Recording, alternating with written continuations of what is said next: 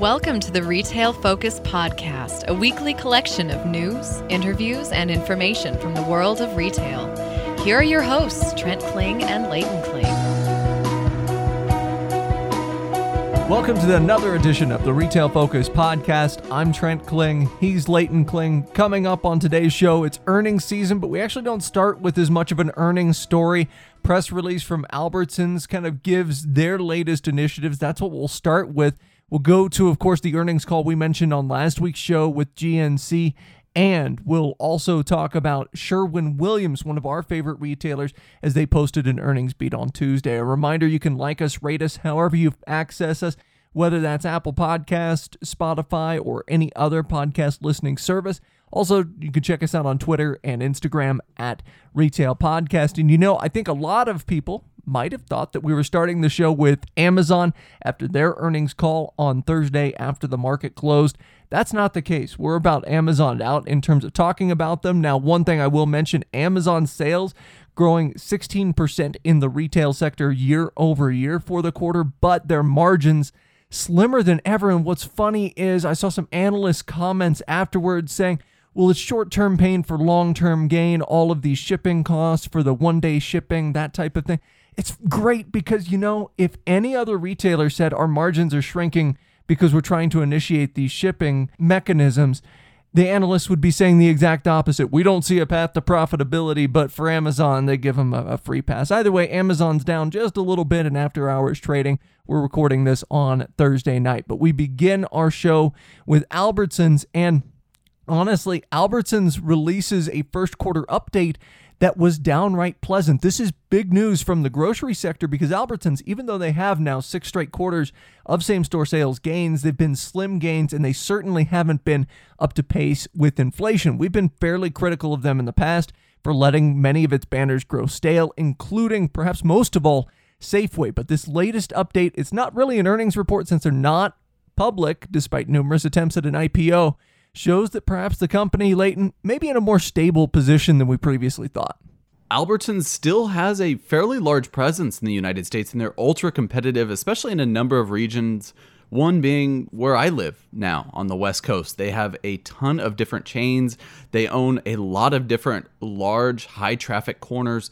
And you really have to look at this company, even though it's in a competitive landscape and there are a lot of issues with margins overall in this particular industry. They have been around for quite some time. They know how to do business. But with that, we'll dive a little bit into the numbers here, and we'll see that most metrics are trending positive for the company, and their debt has been paid down somewhat with the assistance of some real estate initiatives. Here in the recent past, we've actually talked about some sale-leaseback deals where they'll sell the building outright and then have a lease payment. And this frees up a little bit of liquidity for the company for their initiatives, some of which we'll get into here with this story. For first-time listeners or those who may not be that familiar with the chain, Albertsons companies includes banners such as Safeway, Jewel Osco, Pavilions, of course, which I actually live by a couple, Randall's, and United Stores, Acme, and Save-On, and many others actually that are a little bit smaller. They also hold, by the way, the meal kit service Plated. We talked about that acquisition and how that may not be panning out too well for the company in terms of looking at those financial metrics. But if you look at the numbers in the company, Trent, first and foremost, the company was profitable in the first quarter, $49 million in net profit. They actually lost $17.7 million in the same quarter last year. And I think a lot of this could be having to do with the accounting and how they have freed up some liquidity and how they have had some pretty good initiatives being rolled out so far in this calendar year. But the profitability was mostly as a result of being more efficient with surrounding revenue generation. And this is also some of their real estate dealings, of course, that I had talked about just now, but we'll discuss that here in a second. Their same-store sales trend really increased in line approximately with inflation, coming in at around 1.5%.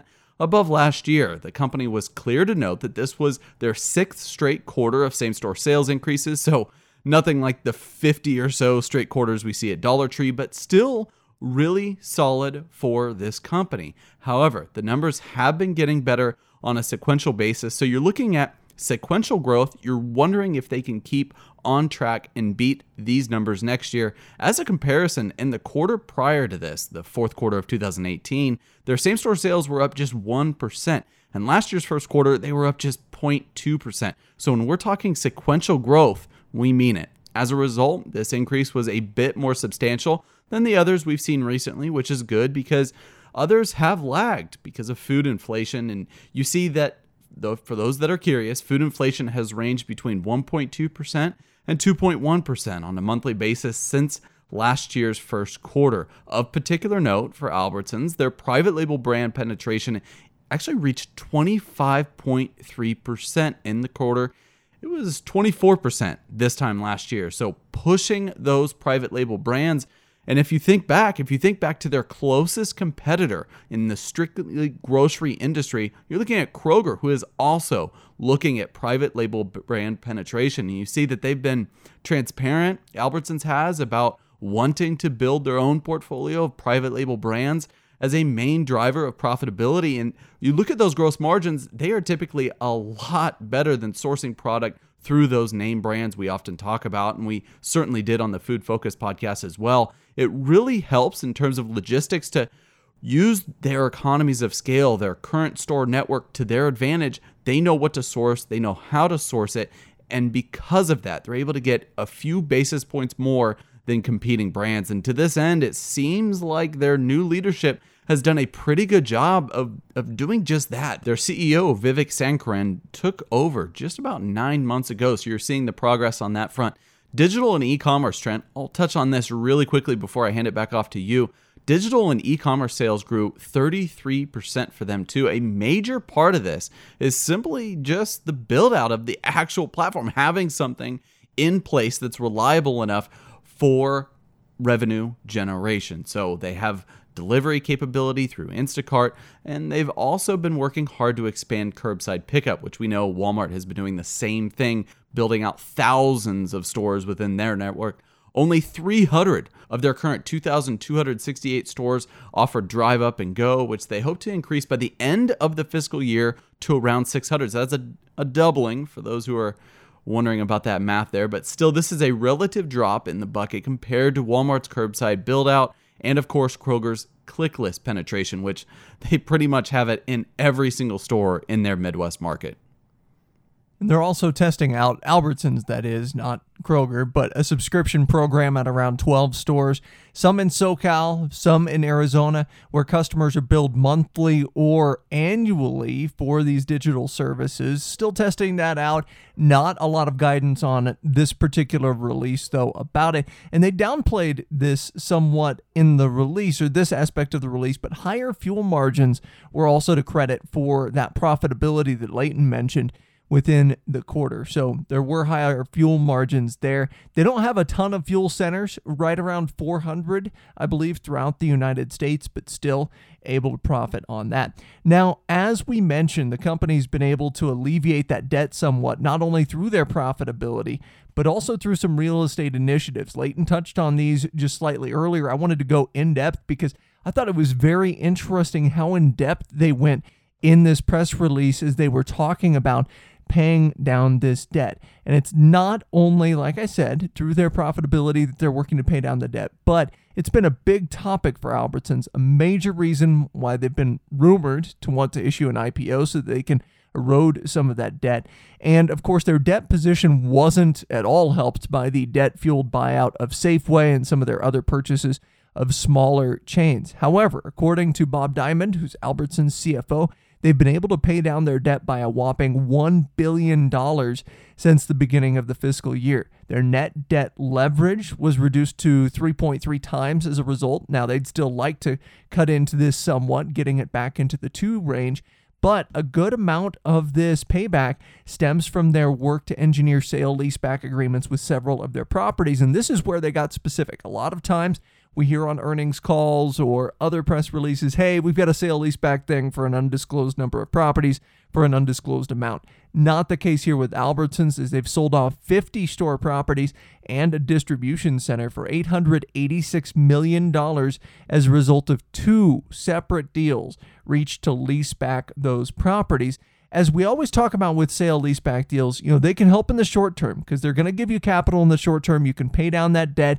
You can reduce those interest payments. So it's going to help out a little bit in the short term, and maybe reducing those interest payments is going to help out a little bit in the medium to long term as well. However, sometimes they can tax a company going forward, as the lease agreements are often for a very long term and are airtight. In the case of Albertsons, they said the lease agreements were for 15 to 20 years each, depending on location, with initial annual rent payments of around $50 million per year in aggregate. So you're looking about $1 million, give or take, per store property and for the distribution center there.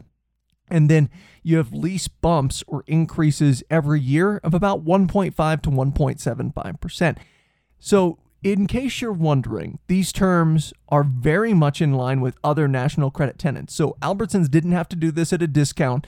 Seems to be a fair deal for everyone involved, not only the new real estate holders, but also Albertsons. Our back of the napkin math shows around a 6% cap rate for the properties, which of course should rise slightly as the leases mature, but ultimately that's right in line with what you're seeing national credit tenants, very much like Albertsons, inking or selling off their properties for. So again, this isn't taking place at a discount. Seems to be a good deal for all parties involved. That 6%, kind of that sweet spot there. And we've seen agreements like this work well in the past, but we've also seen them backfire. JCPenney, for example, just a couple of years ago, they were able to pay back some debt by doing some sale leasebacks, but now they have the burden of those lease expenses on their ledger, and they've struggled to find that profitability. So helped them out a little bit in the short term, but now it's kind of a burden on their ledger because they still haven't found that profitability. In Albertsons' case, though, they might find benefit in lowering those interest payments, putting themselves in a better financial position, because remember, they've talked about an IPO for a long time. The better their debt position is, the better they're going to look for that potential IPO. And also, speaking of lowering those interest payments, interest expense was down nearly $30 million for them in the quarter. Now, it still totaled $225.2 million for them in the quarter, but it was down more than 10% in just this quarter alone, which speaks to how effective that sale-leaseback deal was in terms of helping them out a little bit in the short term. And if you figure, if you can save on interest expense by about that $50 million per year, well, that's going to more than make up for those rent payments that you're going to be giving your new landlords. And again, different situation for Albertsons than it was for JCPenney when you're talking about these sale-leaseback dynamics, because JCPenney, they've struggled to maintain a profit, and Albertsons right now, it looks like they're headed in the right direction profitability-wise, and they're actually going in a rare direction for grocery in general, whether you're talking about Amazon's e-commerce grocery initiatives, whether you're talking about Kroger, whether you're talking about Walmart. Albertsons is that rare company where you're actually seeing that margin grow out. And to kind of put a bow on all of this here, Diamond said that an IPO might come when the timing is right and everything else lines up for us. That's a quote. Now, they are 0 for 2 in IPO attempts since 2016, but I think a lot of what we learned this week certainly plays favorably into a possible IPO here over the next couple of years. When I think about the company going forward, so we're thinking mid to long term here with Albertsons, you're thinking of a company that still has a lot of room to grow. And I mean, not just in terms of footprint. In fact, maybe their footprint should stay the same. It should maybe remain neutral over the next few years. I'm talking about in-store innovations, the things that they've been talking about, not just private label branding and trying to push their own types of products. I'm talking about bigger extensions, bigger than just meal kit preparations. I'm speaking on behalf of the innovations that have been happening at every single other competing outlet, and we're including Kroger, Walmart, Costco in these conversations. You really have to look at a company that has a very, very solid brand equity in the regions in which they do business. However, in order to hold on to those, they have to do the same exact omni-channel initiatives as their competitors and make sure that it's reliable and that their brand extends into those innovations. So for instance, Albertsons owns several stores near where I live, Pavilions, as I had mentioned, being one of them. They don't have what we were talking about. They do not have curbside pickup. it would really behoove them to open their eyes to their competition here in Southern California, where you're seeing the likes of Amazon that are delivering groceries on a daily basis to customers with just a few hours to spare in terms of clicking on a particular order and getting it to their doorstep. I think it would really behoove the executives to look at the bigger picture here, allocate those profits, and maybe reinvest a little bit more aggressively. We all like to see net income with a company, especially one of Albertsons, who we now can see more publicly available information. That's all well and good, but they have to stay alive for the long term. That is their fiduciary duty to not only the store management and the personnel, but of course, the people who have financial stakes within the company. And it's my opinion that they have the wherewithal to do so, but they need a better sense of urgency to move forward, and they need to be able to have risks and provide risks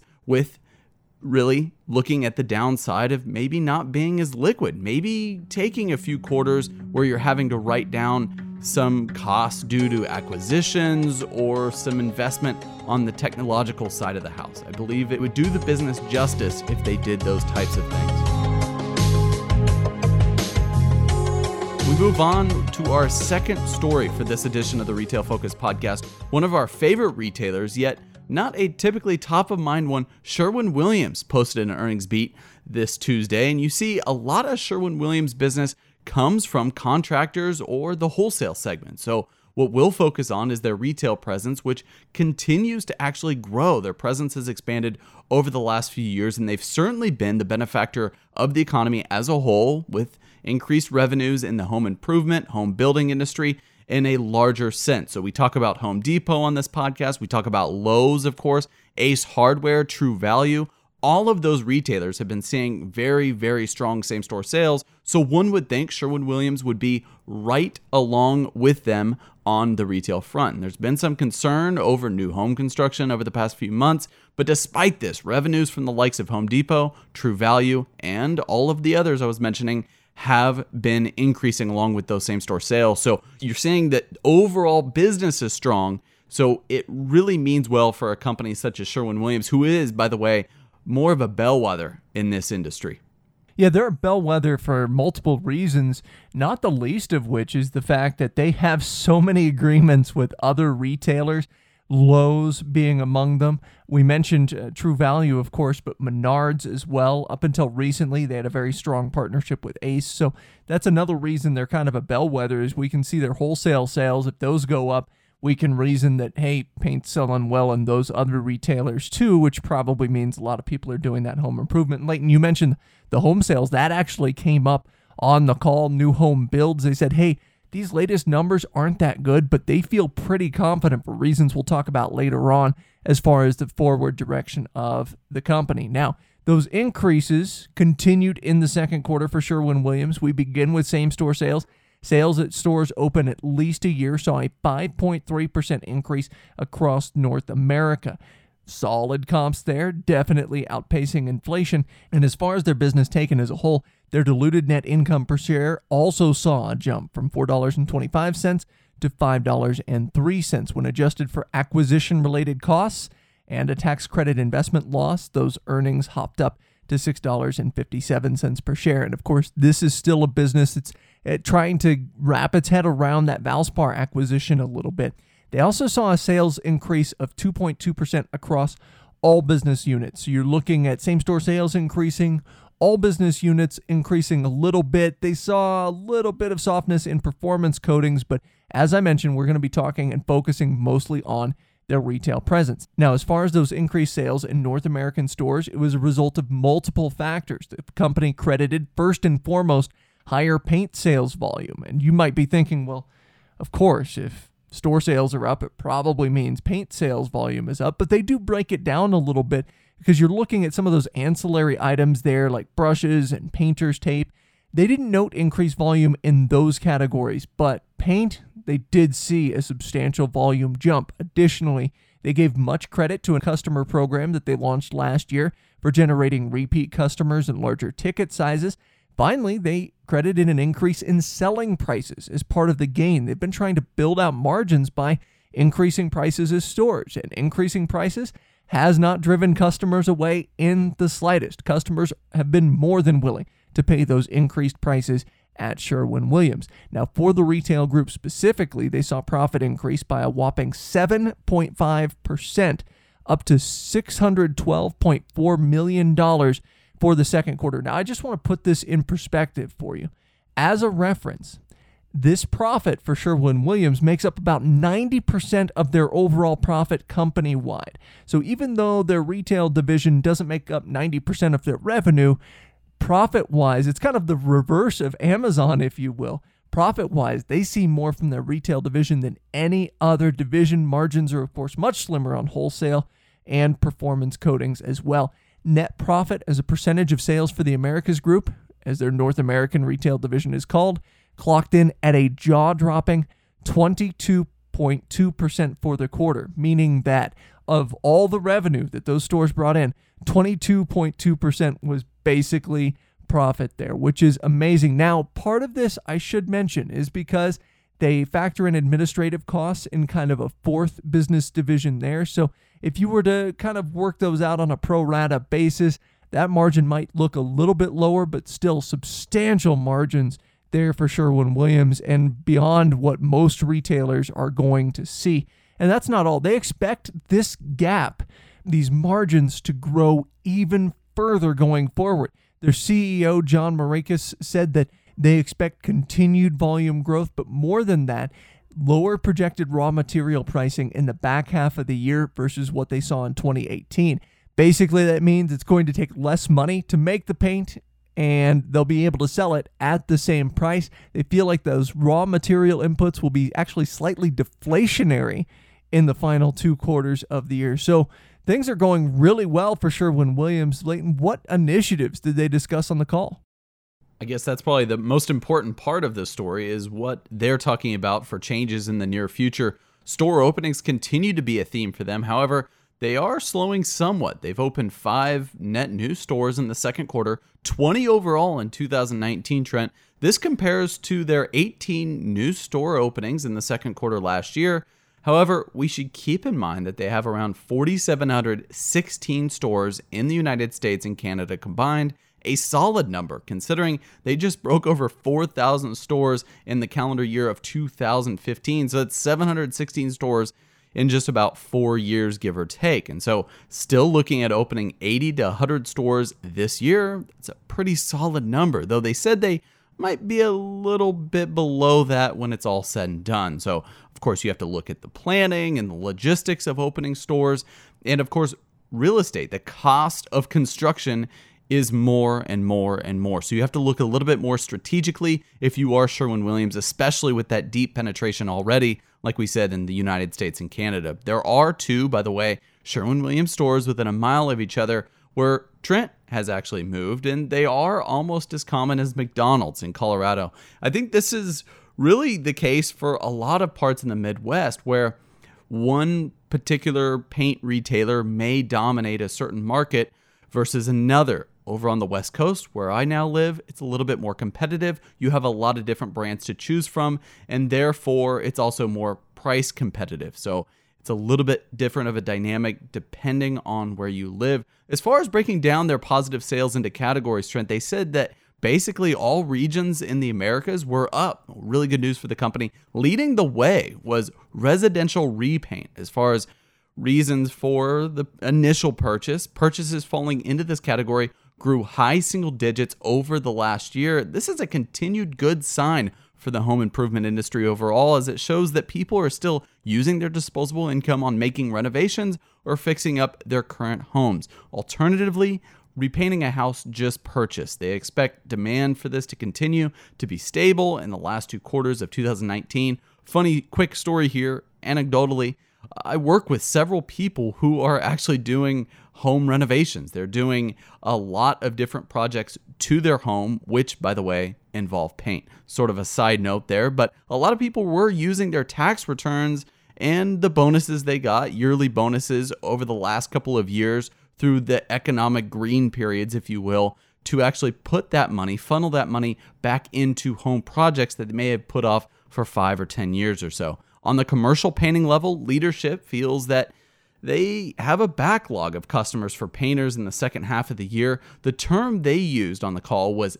dead sprint, as weather conditions lift and painters get around to projects that they had previously delayed. And you see this, of course, is beneficial for Sherwin-Williams, but it shines a light on what we might be seeing in the construction segment as a whole, and potentially more good news for the likes of Home Depot, Lowe's, and Menards. And this is what Sherwin-Williams really has to partner with in the recent past with their recent agreements. Speaking of those retailers, they also talked about partnerships with Lowe's, which is interesting, on the call, saying they basically had additional initiatives ready to assist Lowe's in catching up with Home Depot on market share, but would not give those specific details, trying to keep those close to their chest. And even their partnership with Lowe's really hit full gear after Sherwin-Williams' acquisition of Valspar.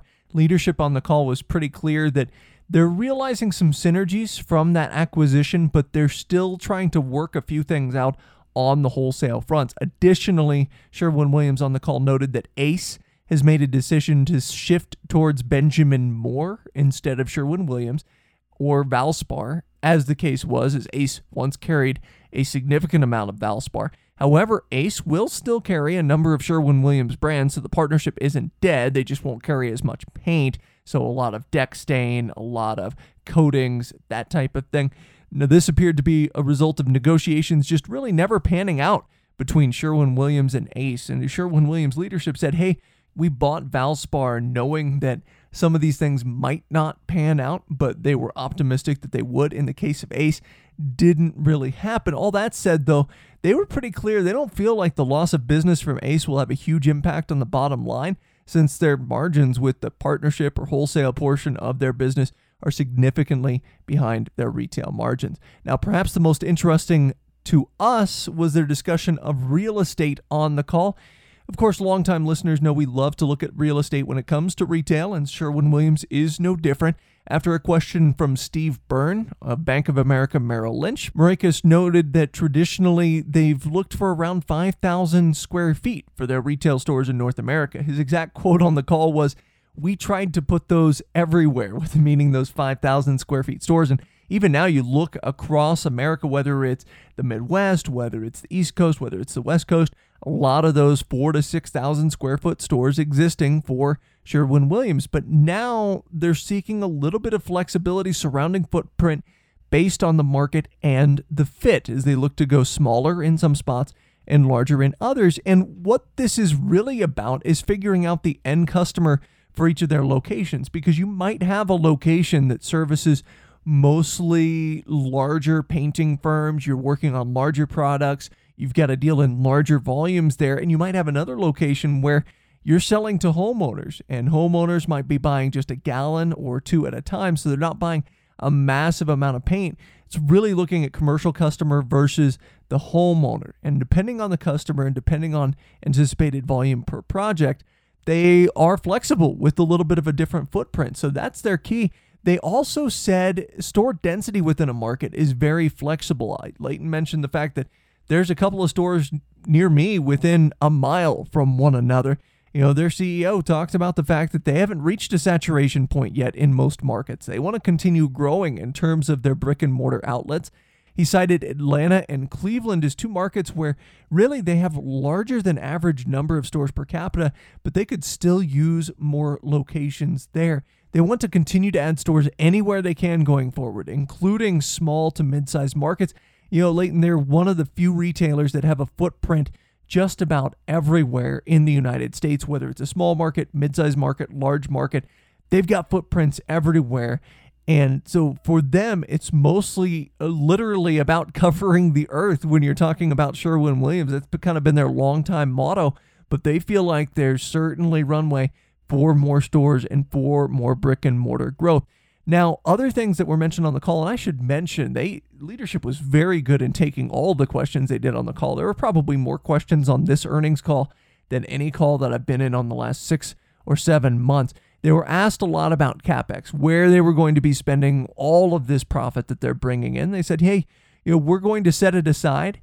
Part of what they're setting it aside for, mergers and acquisitions. They said they're very active in that space, and while they couldn't give details, of course, They said that, hey, if a deal doesn't pan out, we've got other places we can be spending the money and developing the money. It's a good position to be in from their perspective. They feel like they're in a good debt position as well, with their debt ratio fairly low. Mortgage rates, also something that were mentioned on the call. With mortgage rates falling, their leadership said, hey, mortgage rates have fallen by around a point in the last year. That's a good thing because you have more people buying houses that they're, of course, looking to put their own touch on with paint. And he said, on top of that, with mortgage rates falling, it's pretty much a perfect storm because you've had 20% growth in paintable square footage since the last housing peak happened just prior to the Great Recession. So you're looking at that saying 20% growth, and yet you might have a lot more first-time buyers on the market because of these mortgage rate drops. He says even though some of those housing numbers aren't that great, their company is still very bullish on the potential going forward, in part because of that growth in paintable square footage. And that's not something, Leighton, you and I talk about a lot. A lot of people, a lot of economists will just look at, the housing numbers. Are they going up? Are they going down? Are new builds going up or down? But Sherwin-Williams really cares about how many walls there are to paint. And so in this case, you're looking at, again, 20% growth in paintable square footage. That's a massive jump. And if you have people, whether they're putting off the projects until now, whether they're buying new homes here in the near future, this is going to be a big dynamic for Sherwin-Williams and a big opportunity to capture a lot of market share, whether they're doing it in the retail stores, which they seem to be doing a lot of, by the way, or they're doing it through their wholesale agreements. Well, it's that time in the show where I mentioned stem cells, my stem cell therapy that I recently received in Medellin, Colombia, called BioAccelerator. BioAccelerator is a company that I came across after listening to several different podcasts in a variety of different areas, sports, entertainment, and you would hear of stories where athletes went down to Medellin, Colombia, and received treatment from BioAccelerator using live stem cells, and they would treat areas affected either through sports injury or chronic illness. BioAccelerator is the global leader in stem cell therapy, and they offer state-of-the-art medical facilities with the ability to treat patients with tens of millions of active adult stem cells to help them recover from injury and major medical complications. BioAccelerator currently offers treatments for a variety of conditions ranging from orthopedic injury, spine and disc injury, chronic pain, and even severe autoimmune disease. Trent, I myself had received treatment in my knee and ankle, and I am starting to feel great. I had promised the listeners I would give an update. I gave a little bit of an update last week, but I will say I am feeling significantly better. In fact, my ankle is pretty much healed. As far as I can tell, I have full mobility now when I play tennis or when I go on a run, which I just came from, by the way. I feel really, really good. So for those that are curious, Trent, tell them where to go to find out about these treatments. Yeah, so if you or someone you know suffers from a life of pain or complications due to a major medical condition, join the likes of UFC Hall of Famer Matt Hughes, Chael Sonnen, Chuck Liddell, and Leighton, and contact BioAccelerator. Start your path to wellness and become a BioX man or a BioX woman today, and tell them Leighton sent you. That address you're going to want to go to, it'll be stemcells.bioaccelerator.com/retail podcast. That's BioXcelerator.com/retail podcast. So once again, stemcells.bioaccelerator.com/retail podcast. And if you do that, you can see a gorgeous picture of Leighton right there on that front page. Sherwin-Williams is a retailer we consider ourselves bullish on to one we're definitely bearish on. GNC released a mixed earnings call on Monday. Now, I previewed the call in last week's Looking Ahead, calling into question the company's e-commerce initiatives and really wondering whether they've lost track of their ideal customer in the health and supplements market. They beat on earnings significantly, though, on the call, which is good. However, there were a number of other things discussed on the call that resulted in the stock actually declining in the days after the call. The headlines, which you may have seen, trumpeted their stated desire on the call to close a large number of locations over the next several years. The next several years part, of course, was glossed over by some media outlets. It looked as though they were going to close all the locations overnight. Look, the closings aren't happening immediately, which is a good thing. We'll get to that in a bit. First, I want to get to the call results. As mentioned, they beat on adjusted earnings per share, coming in at 13 cents, with Zach's consensus estimates coming in at 7 cents prior to the call. So a significant beat, not a small beat at all. This was driven by an increased focus towards margins, even with declining sales. However, there were some adjustments necessary after the transfer of their Nutra and China business as a result of the Harbin partnership they announced last year. Speaking of those margins, by the way, they attributed the boost to lower occupancy costs, lower salaries, and a reduction in benefits. So while it's good for the company and good for Wall Street, not exactly what employees of the company want to be hearing. A lot of the reductions stem from a lower number of employees overall as they continue to shed stores, cut bonuses here and there as well. Now, as far as revenue is concerned, it was down. However, again, the numbers muddied somewhat by the impacts of the Nutra and China transfer. One thing they were clear about, however, same-store sales were down 4.6%, including e-commerce. So when you have a climate like that, if you're going to increase margins, of course, one way GNC has looked to do that is by cutting down the number of employees in their chain, cutting down benefits, making some full-time employees part-time. So definitely not a good thing for the employees, even if the company is sitting in a pretty good position from a profit standpoint, unless you think that e-commerce for them offset brick and mortar sales drops. This wasn't the case. In fact, we alluded to this last week on the show. Their e-commerce just hasn't been stellar, but it had at least been growing. That stopped this quarter. Their percentage of revenue from e-commerce fell from 8.3% last year to 8.1% this year, meaning their e-commerce sales also fell from last quarter. You do the back of the napkin math, looks like those sales fell 5% from last year's quarter. In all honesty, they might be the first retailer we've seen to have declining e-commerce sales in a quarter that at least we can recall. Not a good sign, but they gave reasons for it on the call, which we'll get to here in a second. Leighton, finally, in terms of the numbers, domestic franchise locations actually saw less of a drop in same-store sales, down just 1.8% versus last year's second quarter, something we see a lot in the QSR industry and the restaurant industry. A lot of times, franchise locations will have more success than the corporate-owned locations simply because those franchisees can look at it under a microscope a little bit. They're much more hands-on or feet on the ground or however you want to put it than some of the corporate stores are. And it seems like those franchise stores having just a little bit more success for GNC. But I wanted to turn it over to you for some of the details on the call. If you're looking at the company or have been interested in the company as a potential investment, you're looking at a company that had a quarter that could have been worse, but wasn't really that good. And the first thing that we wanted to address here from the call was those falling e-commerce sales. But their leadership says there were some actually good and or valid reasons for this. First, last year's second quarters featured actually some e-commerce promotional activity that GNC decided not to repeat this year because it ate away at margins. And they talk about margins a lot historically, and they did on this call as well. As a result, e-commerce sales fell actually early in the quarter in particular, they noted, but they were able to glean larger margins, which was evident in the bottom line. So that is potentially a win if you're looking at the company's overall strategy. They called this a one-time issue. However, there's the entirely separate issue with Amazon sales that we referenced on last week's podcast. In essence, Prime fulfillment eroded margins to where some items were almost negative margin for the company. And there were a number of their products that began to show up on the, and I quote, gray market, pushing customers to other sellers. CEO Ken Martindale said on the call that their associates have spent the past 6 months working closely with Amazon to ease wrinkles in the program, and they believe that they're beginning to see some momentum out there. And still, it is worrisome that they have had to trim down on their product assortment on Amazon, and worry that this may open the door for more gray market or third-party sellers of GNC products on Amazon in the future. As a whole, they felt it was necessary to take steps back to get their e-commerce presence where it needed to be going forward. Again, a question.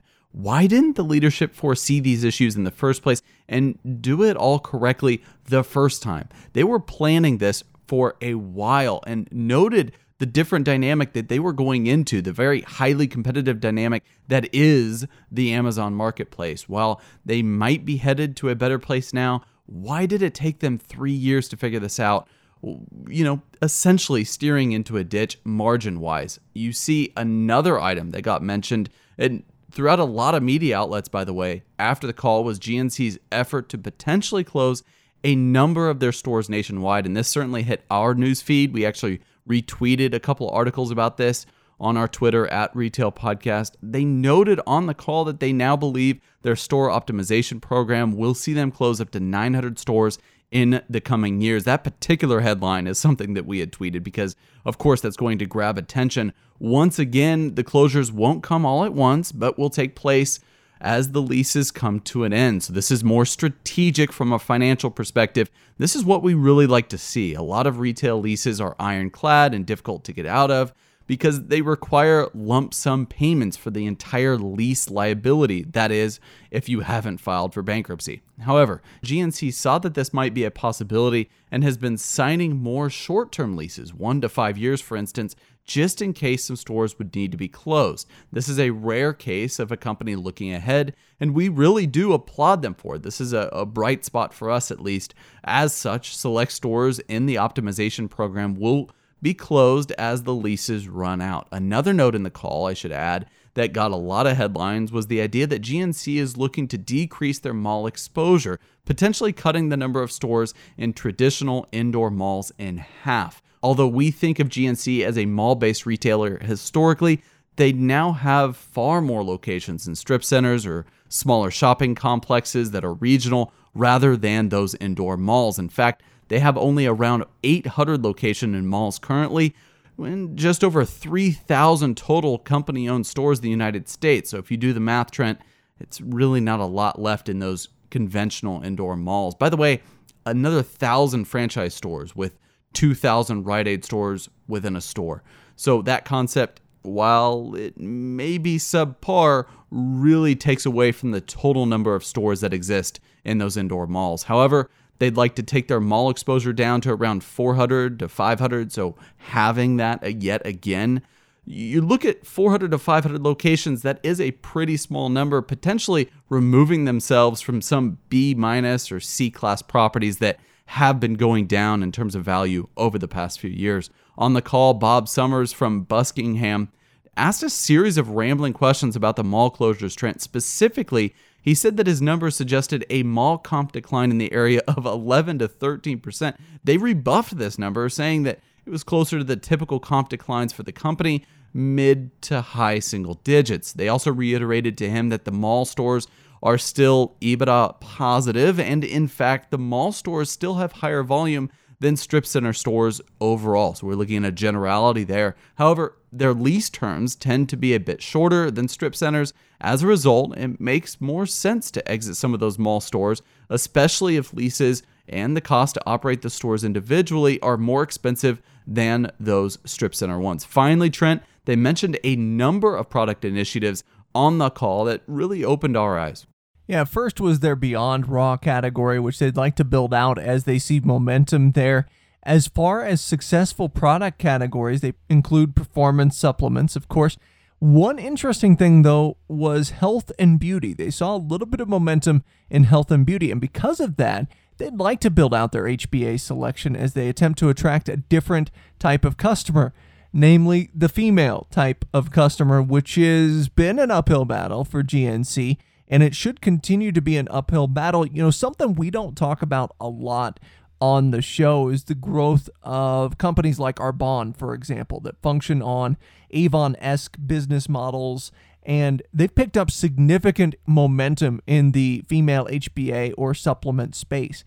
If you look at those that are in the female exercise community, Arbonne is a big name for many in that community. In GNC, they've got to find a way to compete, and it's difficult because Arbonne, part of the reason Arbonne sells so well, I'm sure people would talk certainly about the quality of their products. I can't really vouch for that necessarily personally, but it means a lot when you have someone that uses the product that's the one selling it to you. And I think that's where Arbonne has the benefit in the business model, whereas in GNC, you've got some super buff bodybuilder trying to sell you some sort of Arbonne type product in the store.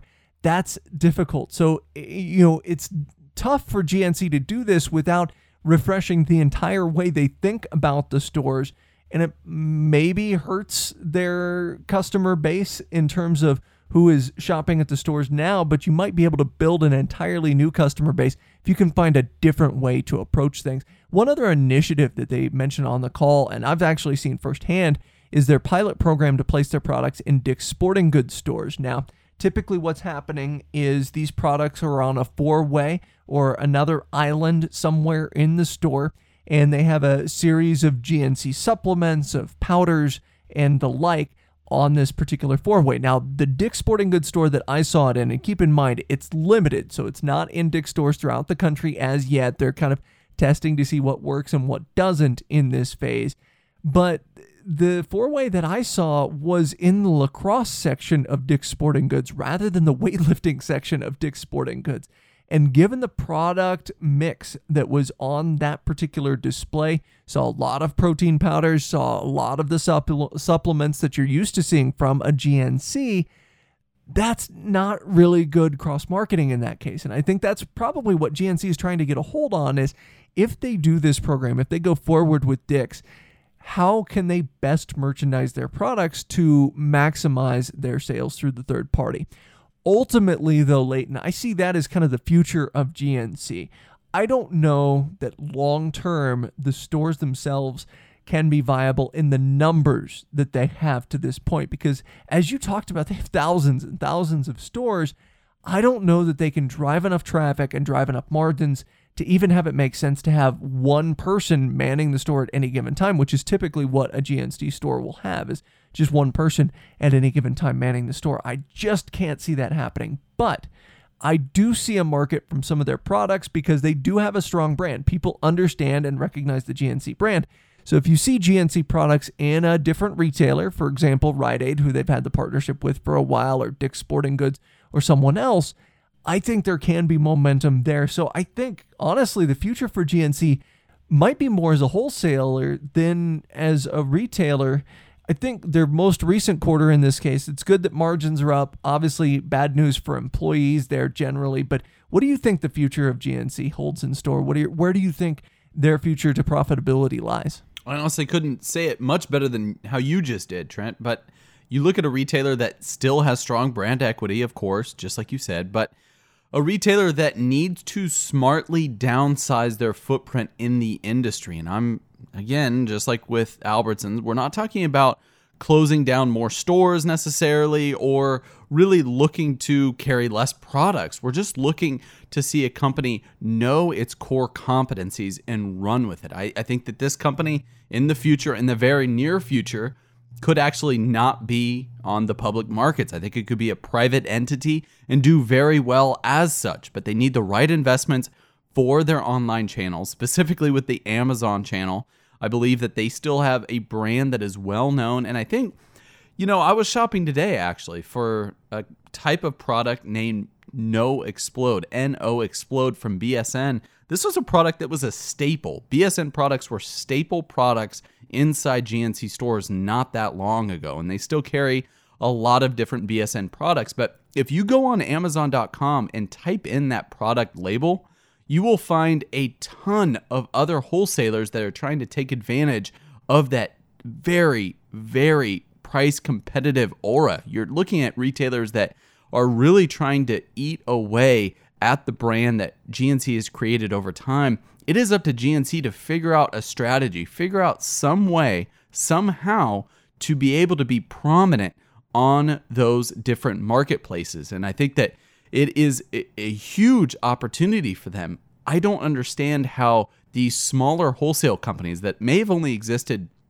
1 to 3 years ago, so they have far less experience in the overall health and fitness industry, and they know a lot less about marketing products than GNC. It's just that, as we discussed over the last couple of weeks, GNC no longer really knows their core customer, or at least knows their core customer, but doesn't see it dwindling in front of them. No longer do people want to be bodybuilding types. They want to be more involved in functional fitness activities, things like yoga, natural products to put inside your body, not those types of products that may be on the WADA ban list and that you can no longer take if you're being tested in an athletic environment. So I think it's up to GNC to really expand their knowledge, look to see what's newer on the market, and be able to get that to Amazon, get that to their e-commerce channel, and make customers hyper aware that they do have an e-commerce presence when you step foot inside their dwindling number of brick and mortar stores. As always, we may have a position in or against companies we discuss on the podcast. Do not invest in stocks solely on the input of the podcast hosts.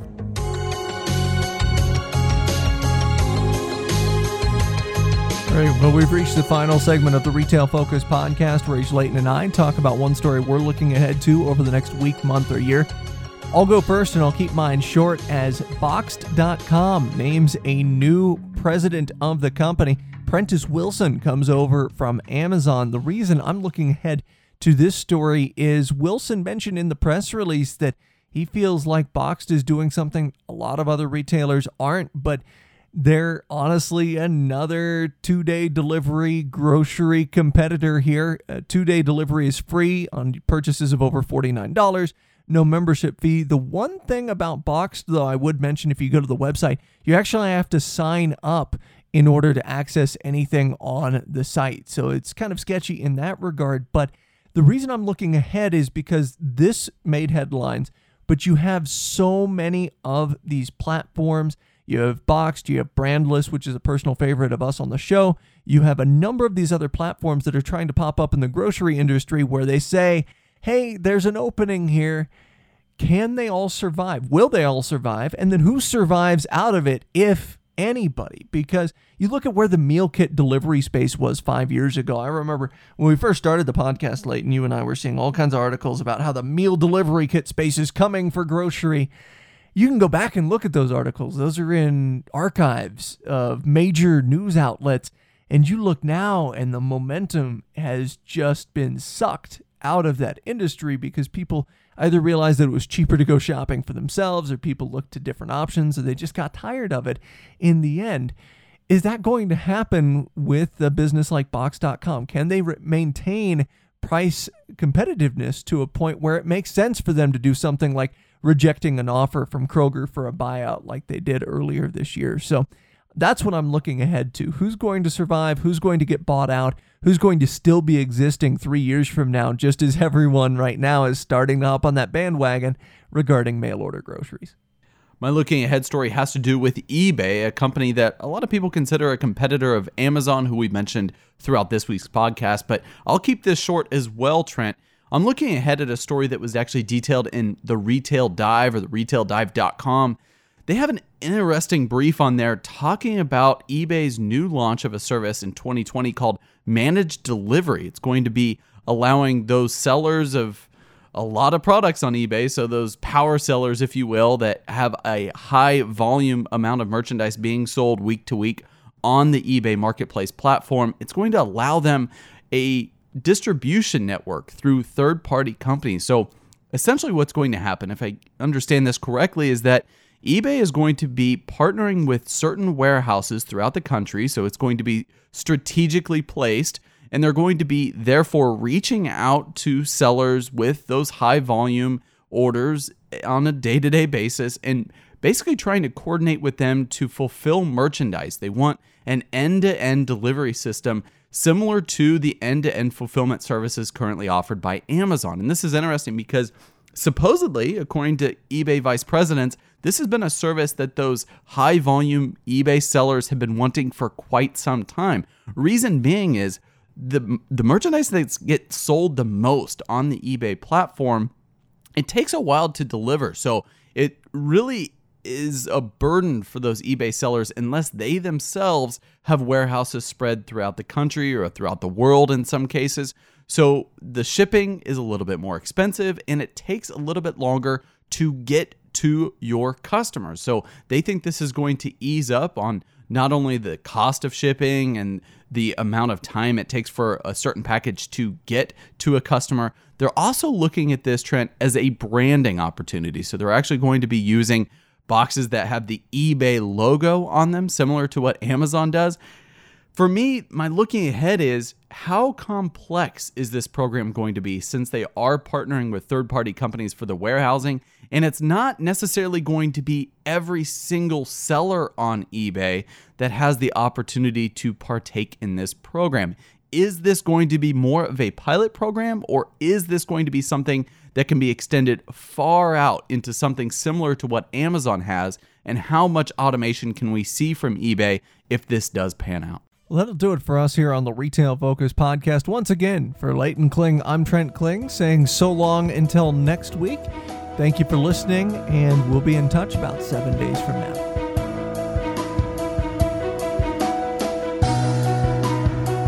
This has been the Retail Focus Podcast. For more, visit our website at retailfocuspodcast.com and subscribe on iTunes or Stitcher. Follow us on Twitter at Retail Podcast.